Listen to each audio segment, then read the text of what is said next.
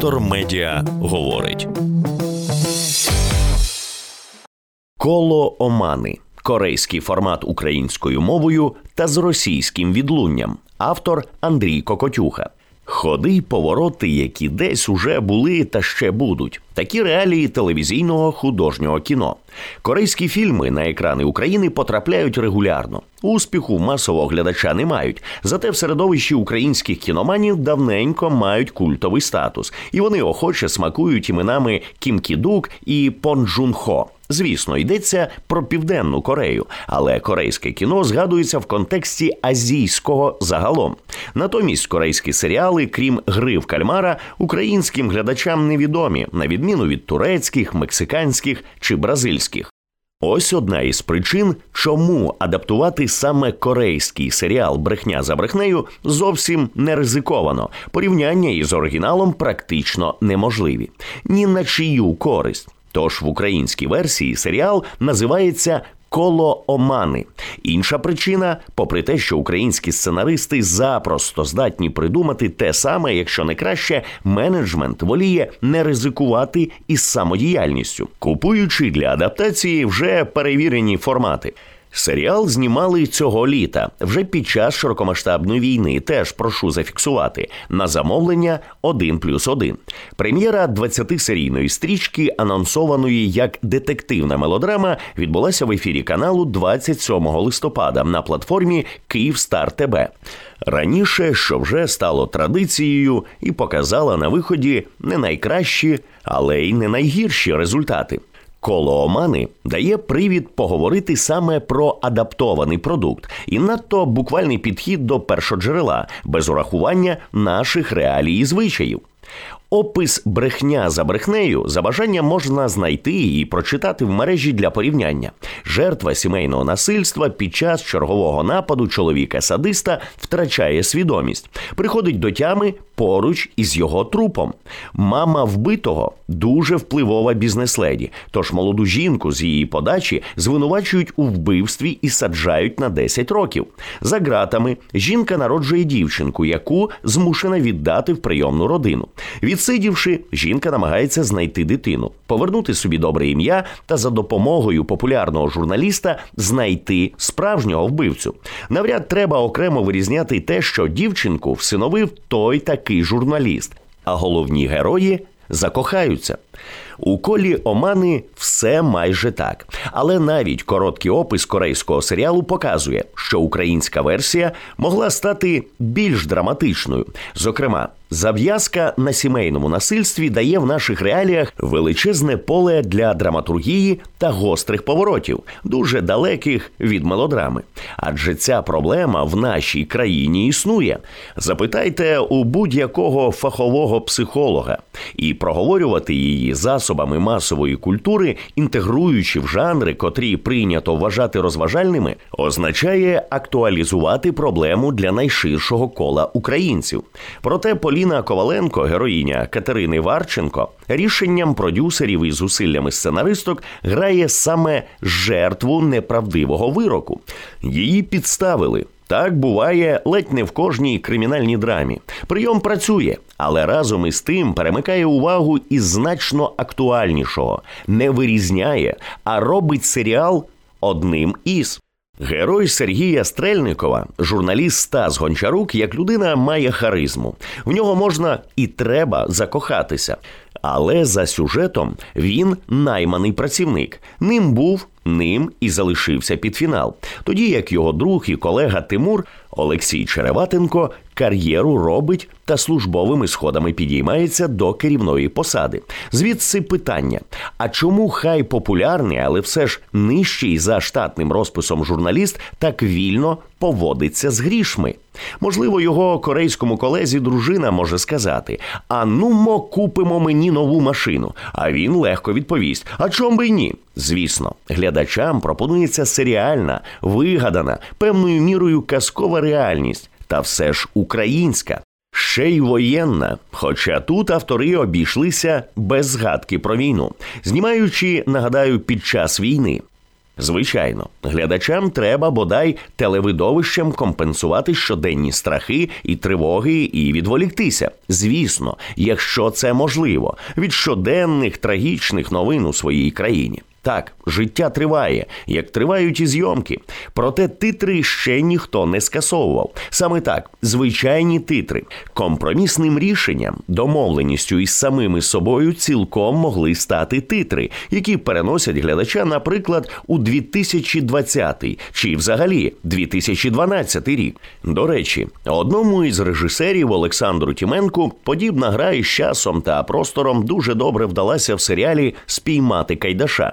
Він вийшов 2020 року, а події в ньому відбуваються від 2007 по 2014 рік, завершившись російським вторгненням на схід України і відбуттям Лавріна добровольцем у тоді ще АТО. Як на мене, адаптувати і створювати оригінальний продукт на сучасному матеріалі сьогодні варто із урахуванням цього. Дія або відбувається до війни, і це слід підкреслити, або під час війни, що теж дуже бажано враховувати і зазначати. Повертаючись до поводження із грішми, згадуємо Регіну Шерман, героїню Наталі Васько, головну лиходійку. Вже в першій серії ця бізнесвумен нагадала мені Кейт Блеквелл, головну героїню роману американського письменника і сценариста Сідні Шелдона «Інтригантка». Вона успадкувала діамантову імперію, має через це величезний вплив на всіх і вся. Йде до мети, ламаючи життя навіть рідних дітей, а іноді і переступаючи через трупи, фактично замовляючи вбивства. Пані Шерман поводиться так само, але тут непозбувна бентега. Вона за сюжетом не володарка діамантових покладів у пар, а керує будівельною компанією, не імперією, лише компанією. При цьому смітить грішми, не рахується із витратами, може недбало заявити «я вдвічі збільшую тобі зарплатню» чи видати новій працівниці ключі від нового авто. І забув, власниця будівельної компанії особисто приходить до реанімації, перевдягнувшись медсестрою, аби вбити дружину керівника своєї служби безпеки, який її зрадив. Тобто всіх купує, для брудної роботи когось наймає, але тут мільйонерка зводить рахунки власноруч. Ще один цікавий персонаж – Меттью Фаррелл, герой Максима Самчика. Насправді він Матвій, український хлопчик, якого Поліна в дитинстві захищала від батька-алкоголіка. Потім він опинився в Америці, став Меттью і, увага, є зіркою тенісного спорту. Тут знову про гроші. Бо молодий чоловік не просто ходить Києвом із гаманцем, набитими доларами, а й не ховає цей гаманець. З будь-якого приводу, витягуючи купюру і розв'язуючи питання та проблеми. Та навіть не це бентежить. На прикладі цього персонажа глядачам, якщо не доводять, то просто показують – в Україні чимало фанатів великого тенісу. Настільки багато, що американського тенісиста впізнають на вулицях, просять автографи, вимагають квитки на турнір як компенсацію за розбитий смартфон. Нарешті Регіна Шерман укладає із тенісистом вигідний рекламний контракт. Фаррелл стає лицем її фірми. Можливо, в Південній Кореї чи навіть Америці десь так до тенісу і ставляться. Або ж я чогось не знаю про велику любов українців до цього виду спорту. Звичайно, поганий тон оскаржувати реалії художнього кіно, зокрема телевізійного. «Коло омани» пропонує безліч ходів і поворотів, які десь уже були та ще будуть. Бо це працювало, працює і працюватиме на і для глядача.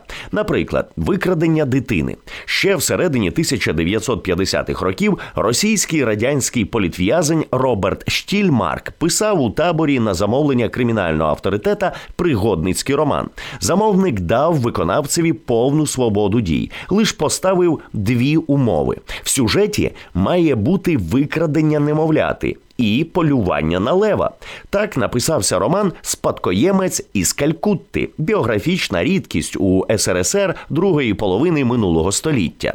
Поліна, як уже говорилося, шукає і знаходить викрадену доньку, яку вважає мертвою. Щоб бути поруч із нею, підробляє документи, вигадує собі біографію і навіть, відкриває мистецьку крамничку поруч із будинком Гончарука. Але потім поводиться геть нелогічно. Стас викрив Поліну, змусив признатися, що її судили за вбивство, і вона розкрилася йому повністю. Між ними навіть спалахнуло кохання, і вони опинилися в ліжку. Чому ж у такому разі жінка ретельно до останнього приховує, що Соломія – її рідна донька? Ну, бо так треба для сюжету. Нарешті, про російське відлуння, котре, попри підкресленість українських реалій, включно із сімейним рестораном української кухні та жіночими розмовами про борщ, досі присутнє в українському телекіно. Це не зла воля підступних продюсерів. Це радше звичка вважати. Український глядач краще сприйме українською те, що вже звик бачити російською. Тут доцільно вжити термін «настроєве», бо йдеться про відповідний, звичний настрій і водночас про збереження певних налаштувань. Як помітила оглядачка Марія Спаляк, аналізуючи інший проєкт, особиста історія головних героїв здається заснованою не на реальних подіях, а на жіночих романах, бо вважається, що без наявності карколомного кохання в сюжеті будь-який серіал приречений на провал. Переведення всього-всього в домінантну мелодраму і відповідає тому самому російському формату телевидовища, під який за малим не 20 років в Україні адаптували будь-яку телеісторію. Нічого дивного. Це ж треба продати в Росію. Там іншого не їдять, тільки скрєпні цінності. Тому Людмила, сестра Стаса, заклопотана пошуком достойного мужчини на сайтах знайомств і сумує із приводу своєї не такої зовнішності. Хоч нині в Україні жінки, незалежно від віку, подібними дурницями давненько не переймаються, розуміючи під успіхом дещо інше, аніж фігура та вдале одруження. Взагалі намір сценаристок знайти кожному персонажу пару і поженити чи бодай закохати всіх у всіх – навіть підступну Шерман. Питомо російська тема. Штучною любов'ю там заблокують будь-що, варте серйозної розмови. Ну, така в них душа, загадково-сентиментальна. Точніше, такими вони самі себе показують. Які вони насправді, запитайте хоча б в тих, хто вижив у Бучі. Добре, що є можливість працювати і робити продукт, цілком прийнятний для глядача за всіма параметрами довгого серіалу. Проте було б добре, аби український менеджмент усе ж врахував і зміни в глядацьких потребах українців, і більш відповідні нашим реаліям події та вчинки. Найперше, розпрощавшись із штучною мелодраматизацією сюжетів. Детектор медіа говорить.